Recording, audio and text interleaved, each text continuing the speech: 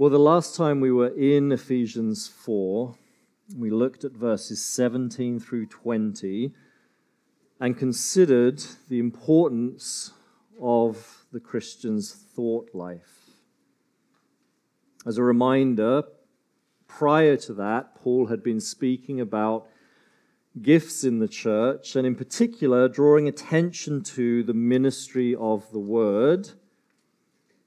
And so it makes perfect sense for him to go from his discussion on the ministry of the word to our thought life.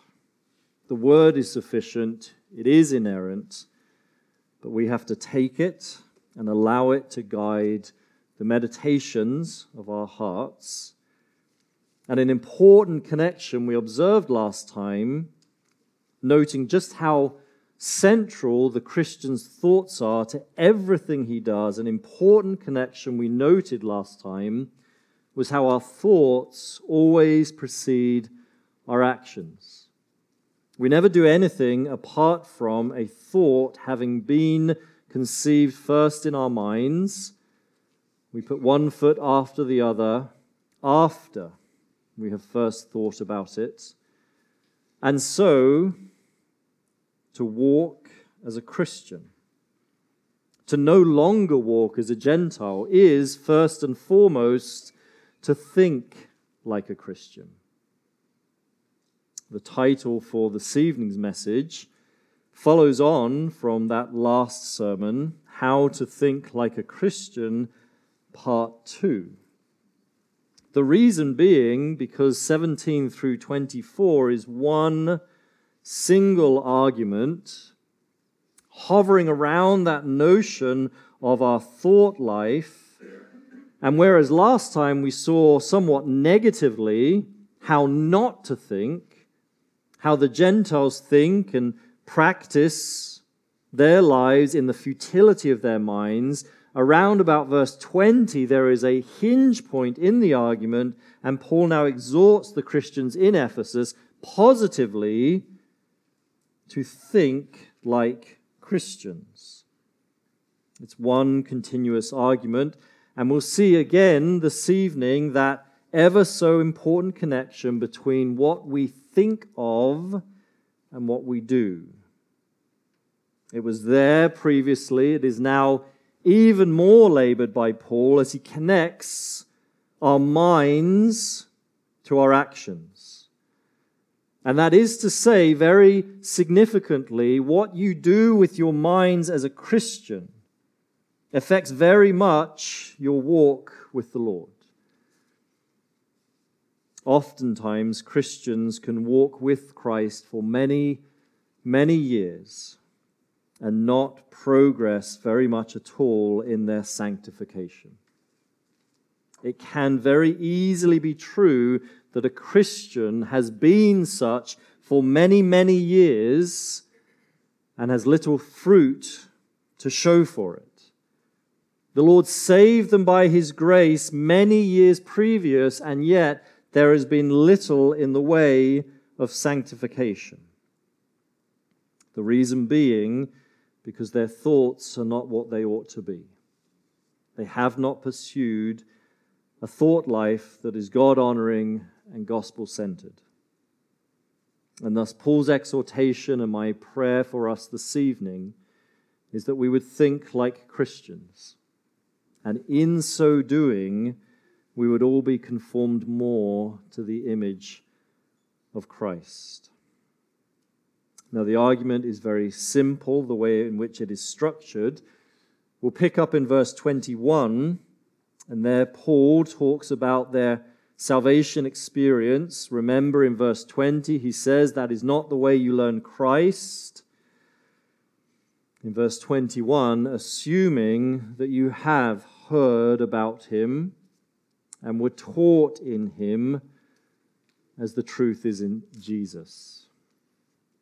As Paul says in verse 21, assuming that you have heard about Him, we might read that verse as if there was some level of doubt in Paul's mind about the Ephesians' conversion to Christianity. That is not how we are to read that verse. The construction, the grammar in the original language betrays Paul's confidence.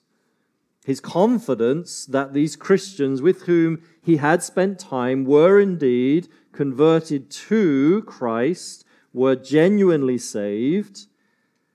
And remember again just how interesting it is that Paul frames their conversion experience, speaks about their salvation in terms of a learning.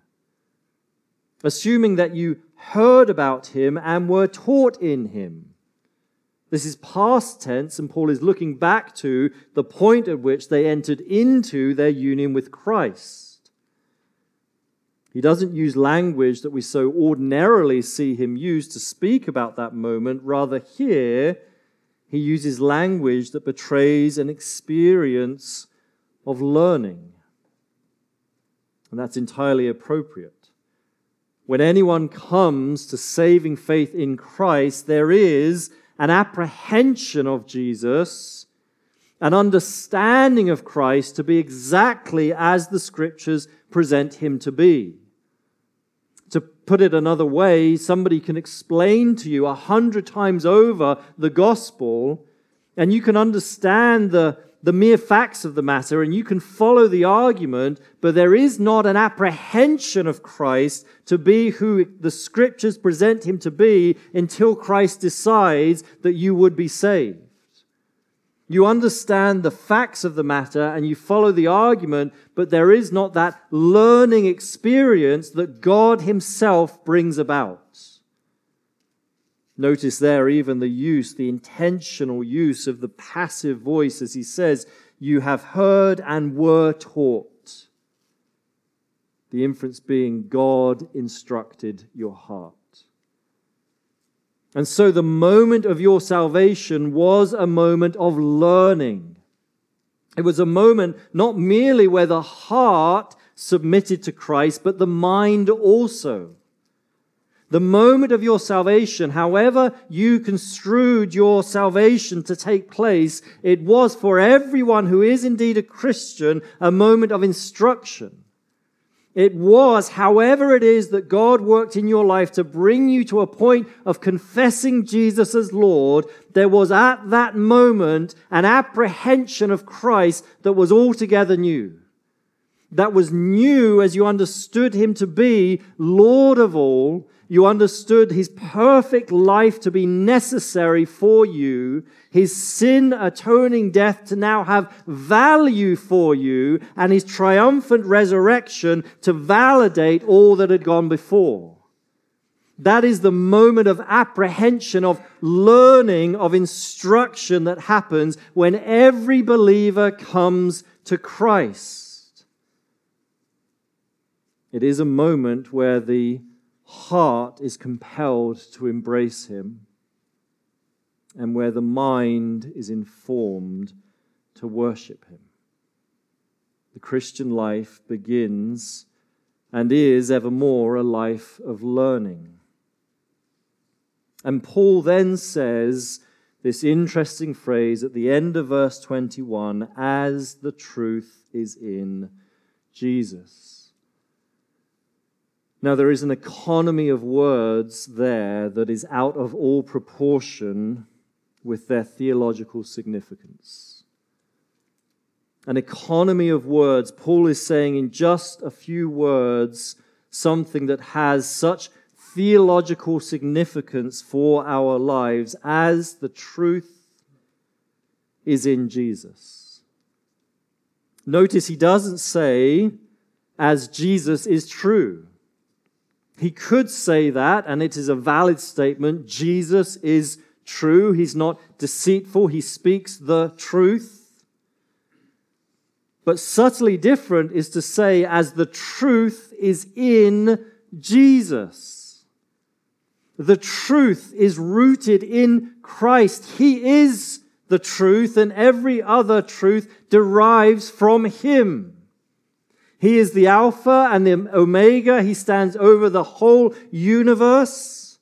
And every truth that you may conceive of finds as its head Jesus Christ. The truth is in him. And so if your Christian experience, the moment of coming into union with Christ, was indeed a moment of apprehending him to be who the Scriptures present him to be, it is also a moment where everything else starts to fall into place. If the truth is in Jesus, he stands above all other truths, then to apprehend Christ as Lord and Savior, as the Bible presents him to be, is also at the same time to inform your understanding of everything else. Now everything else starts to fall into what we might call a truly biblical worldview. Whereas before you were prone to see everything according to your own sinful desires, your own proclivities towards certain sins, everything was informed by that lens. The moment that God brought you into union with Christ and you saw him to be who the Scriptures present him to be, everything else is now informed by the fact that the truth is in Jesus. So now you look at the world differently. From the moment God saved you, you began to look at the world differently. There is an impulse that God creates in your mind and in your heart that instructs you to think differently. It began the moment that you were saved. You started to think differently. You are not permitted to think in the way that the Gentiles think, and you intuitively understand that. It has immediate ethical implications. You don't need to attend a seminar or a lecture or to read many volumes of books to know intuitively the moment God saves you, you can't cheat on your tax return anymore. You don't need that instruction. Your mind begins to reason differently. The second God saves you, you don't have to sit in counseling for hours on end to understand, I can no longer be the unapproachable person that I was in the flesh. You understand the ramifications that come from your salvation in Christ. As you have perceived that the truth is in him, you now start to order your understanding of the world around you, not least your relationships, in accordance with his character. As God saved you, you intuitively understood. You immediately started to think differently about your work. You know, I can't be lazy anymore. It doesn't honor the gospel by which I have been saved. I must now honor the Lord with my work. And on the list goes. The point is, as Christ saves you, you start to think differently. Paul is looking back to the Ephesians conversion experience. You heard about him, you were taught in him, as the truth is in him. The most immediate way in which you start to think differently is that you understand that there must now be a putting off of the old self. This is exactly where Paul goes in his argument, verse 22.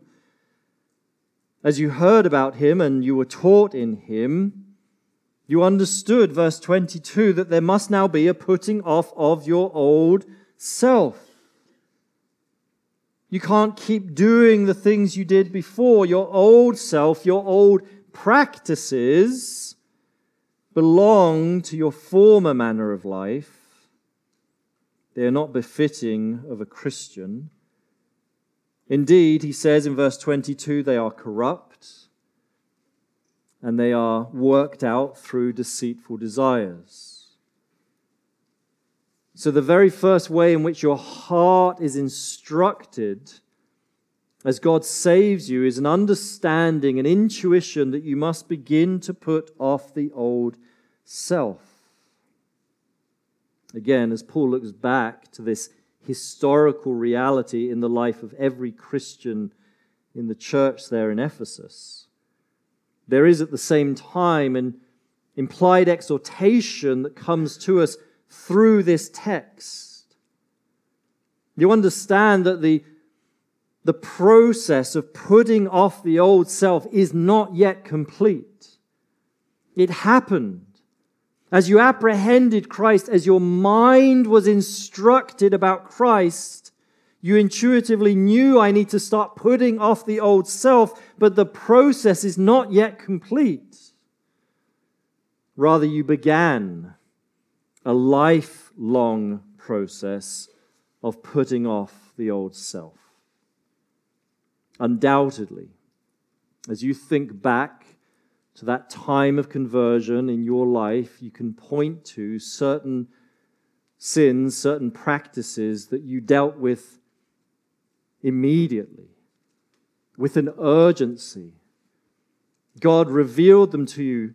He opened your eyes to see what was the sin in your life, and undoubtedly there are certain things you can recall that you dealt with immediately. That is not to say the process is done. For our whole lives until Christ appears, we will be putting off the old self. And so the exhortation that comes from this text to all of us this evening is that we would keep putting off the old self. How? Beginning with a continual learning of Christ.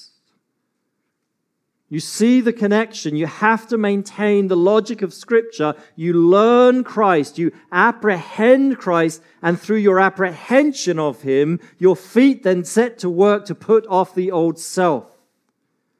One comes necessarily before the other. If you stop learning Christ, you may try to put off the old self, but you will only ever do it in your own strength. You'll only ever do it for the wrong motives.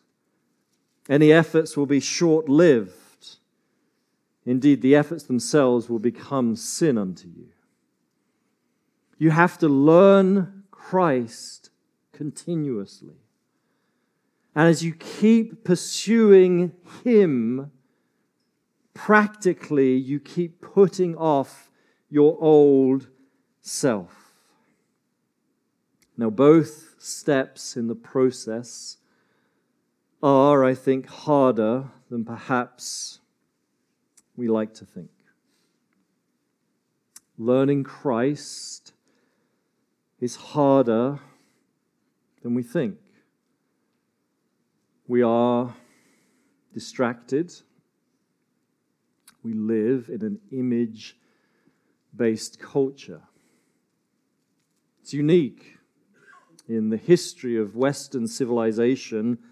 For so long, a word-based culture, we now live in a time that is predominantly image-based. Hundreds, if not thousands of images are projected before our eyes every week. So few of them honor Christ. So many of them dishonor Christ. And so we are being taught how to think by these images, by what we see. And couple that with the distracted nature of life, always moving from one reality to another, never lingering very long on any one single thought. It is to say that learning Christ today is not what it ought to be. There is very rarely a meditative life in the Christian that matches up to the Bible's expectations. The Bible anticipates that we would be those who spend our hours thinking upon Christ. Rarely does the Christian's meditative life match up to the Bible's expectations. It is a discipline that we must take seriously. It takes energy. We must exert energy to study Christ. We study Him predominantly through God's Word. We make our home in God's Word. We meditate upon Christ. With much prayer, we ask God that He would instruct our hearts concerning our Savior. wonderfully, however much you have learnt Christ, however long you have been walking with Him, however much you have learnt of Him, you have not exhausted all there is to know. You will spend eternity learning of Christ. And so there is more to learn, and we must pursue our apprehension of Him continuously, not least because it is the first step to putting off the old self. When you learn Christ persistently, then He does shine a spotlight on your life and show you where there are areas of ongoing, lingering sin to be dealt with. And yet, I think all too often Christians today don't take the putting off of the old self seriously enough. There is a latent theology in the church that espouses the notion of letting go and letting God, as if the Christian life is a passive life. As if we just enjoy ourselves and meander along and God will just deal with our sin. That is not what the Scriptures teach. The Bible says we are to put off the old self. By God's grace, we are to take hold of our sin and do all that we can to rid ourselves of it. With the help of other saints around us. This is why the local church is so important. We take hold of that which dishonors God and we get rid of it from our lives. Some months ago, I mentioned a pamphlet. Sadly, it's out of print today. I don't know how it ended up in my hands many years ago. For years, I had this pamphlet tucked inside my Bible, and I would regularly turn to it. And even just the title was a helpful reminder of me, of the way in which God expects me to live a life of principled obedience. That is what you're called to live, a life of principled obedience. And one sentence that I had marked up in that booklet when I first read it, which I go back to over and over again, is the reality that the new birth gives you a desire to obey. The new birth gives you an ability to obey. But the basic psychology of obedience has not changed. I'm quoting here from the book. It is so helpful to understand the new birth gives you the desire and the ability to obey, but the basic psychology of obedience hasn't changed. Which is to say, in order to obey, it requires a wholehearted, concerted, active will. You still need to obey. You have the desire and the ability, but you have to obey. It demands a conscious and intentional choice to do one thing and not another. Your feelings have very little part in the matter of obedience. If your obedience to God's word brings about good feelings, praise the Lord. If it doesn't, your responsibility has not changed. You obey God's word. You don't neglect this responsibility, and if God is gracious to show you what your sin is, you deal with it. There are few things as dangerous as a sin tolerated. Few things in the Christian's life as dangerous as a sin of which you are aware, but you are tolerating, doing nothing about. The Christian's life is to be one of continuously putting off. It begins with a learning of Christ, and it follows with obedience. Now that's only half the story. Paul keeps going from there, verse 23, and to be renewed in the spirit of your minds. So there again is the centrality of the thought life. When God saved you, He instructed not just your heart, but your mind. There was in that instant a renewing of the spirit of the mind. There was an intuition, an impulse that made sense to us. We were to put off certain things, and it was coupled with an understanding that we were also to put on certain things. Again, as Paul brings into view the historical reality of the conversion experience, we understand it is not yet complete. That is, the process of sanctification is not yet complete. We all, by God's grace, have put on new realities since coming to Christ. But there is more to put on. What's interesting here is the verb that Paul uses to put on is not a parallel verb with the putting off of verse 22. You might anticipate that it's the same verb twice, once negatively, once positively. That's not the case. As people suggest that here Paul is drawing on the imagery of baptism, removing the outer garment before going down into the water, coming up, putting on a new garment. It doesn't seem to work, not least because the verbs are different. Paul is actually, it would seem, drawing on the coming of age ceremony when he talks about putting on something new. The verb in verse 22 is of simple setting aside, a disassociating with. You rid yourself of certain practices as a Christian. The verb, by contrast, in verse 24, is a putting on of new clothes. And so quite possibly what Paul has in mind and what he is drawing from and what his readers would have understood is an imagery that they had seen many, many times in the Greco-Roman Empire when a young man came of age, 13, 14, there would be a ceremony, as we see in so many other societies, and he would be given a new garment. And he puts on that new garment as representative of him now becoming an adult.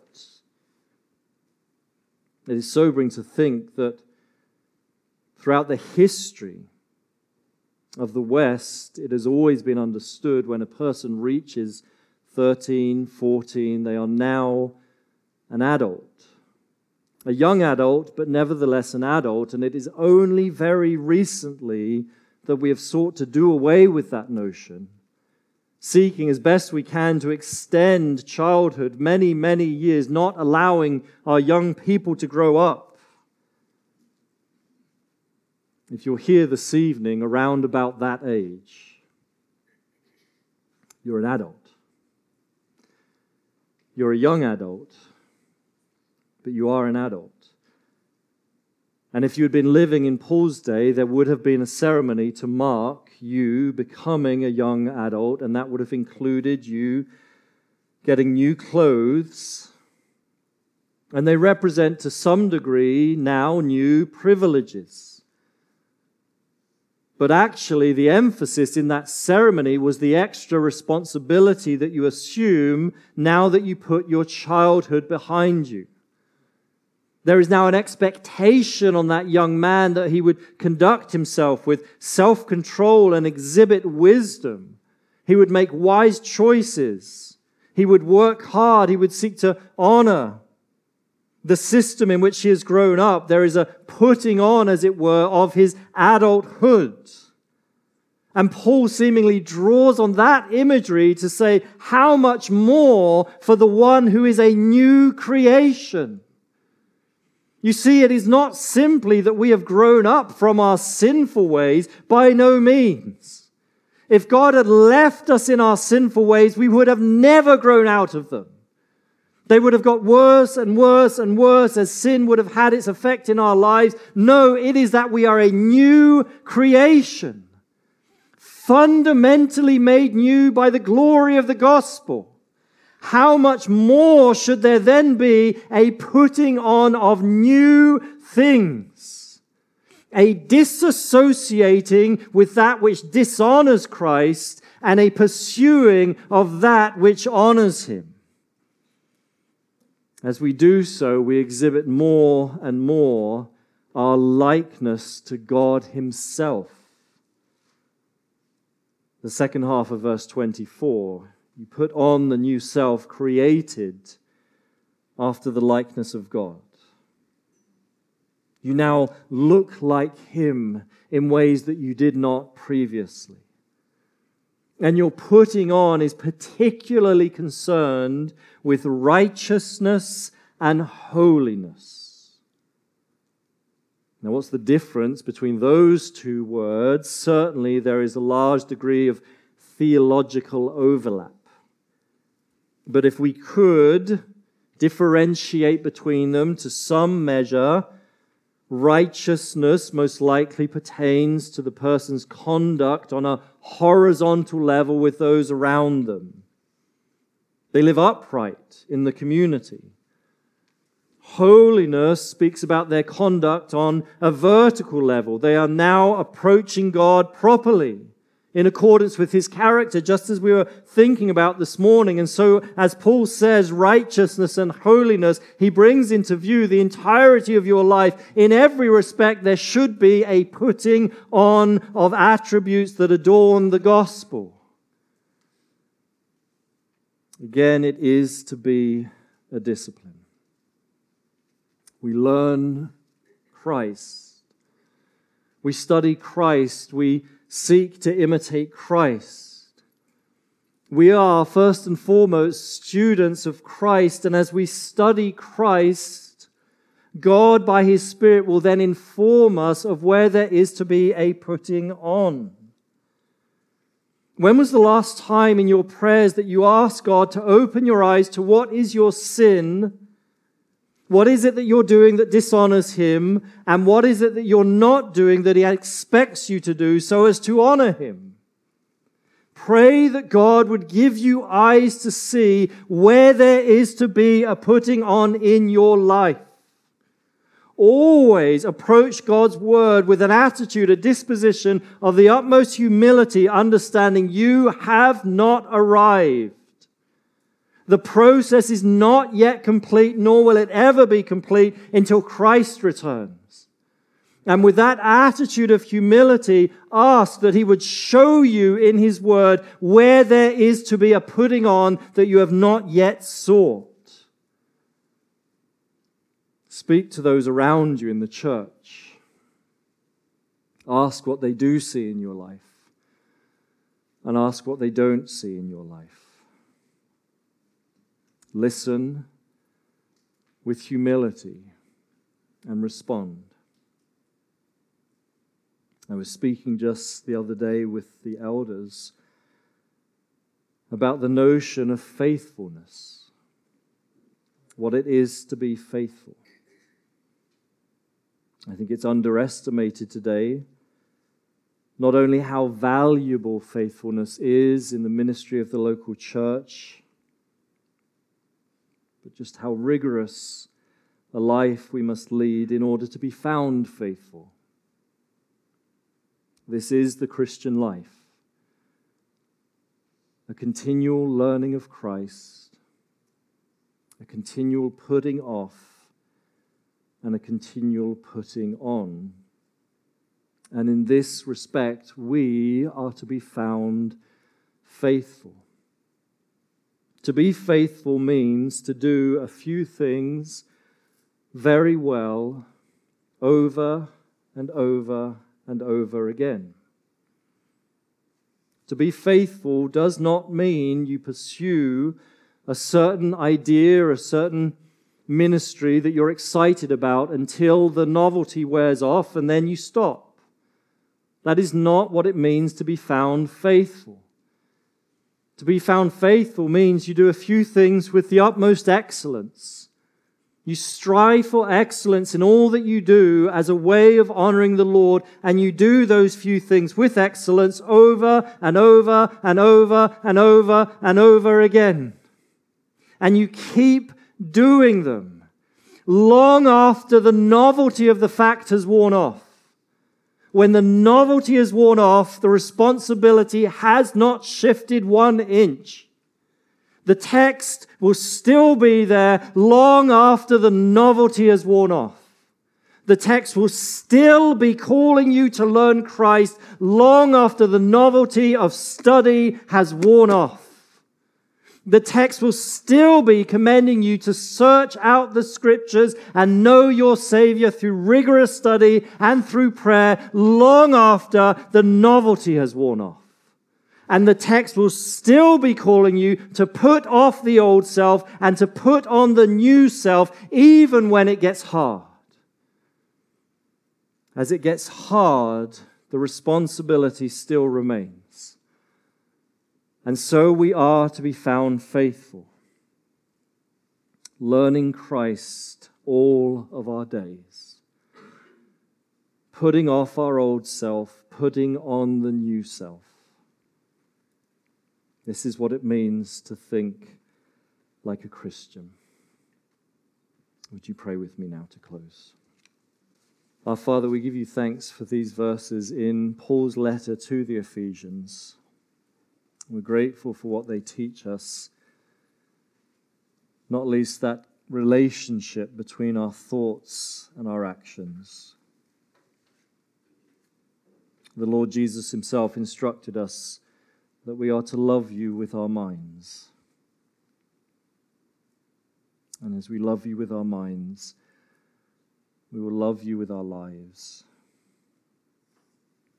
Father, help us to think like Christians. I pray we would not walk in the futility of our minds as unbelievers do. I pray where there are improper thought patterns,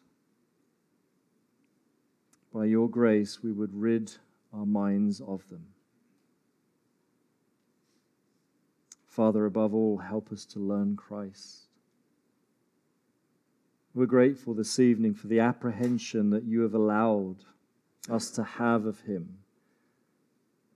We have taken him in and found him to be glorious. We have perceived Christ in accordance with the way in which Scripture presents him. He is not to us a mere man. He is the God-man who died a sin-atoning death on the cross, and you have allowed us to perceive that. Allow us now, prompt us to keep studying Christ. And as you instruct our hearts and our minds concerning him, may we also be those that continuously put off the old self. Father, show us where there is sin in our lives.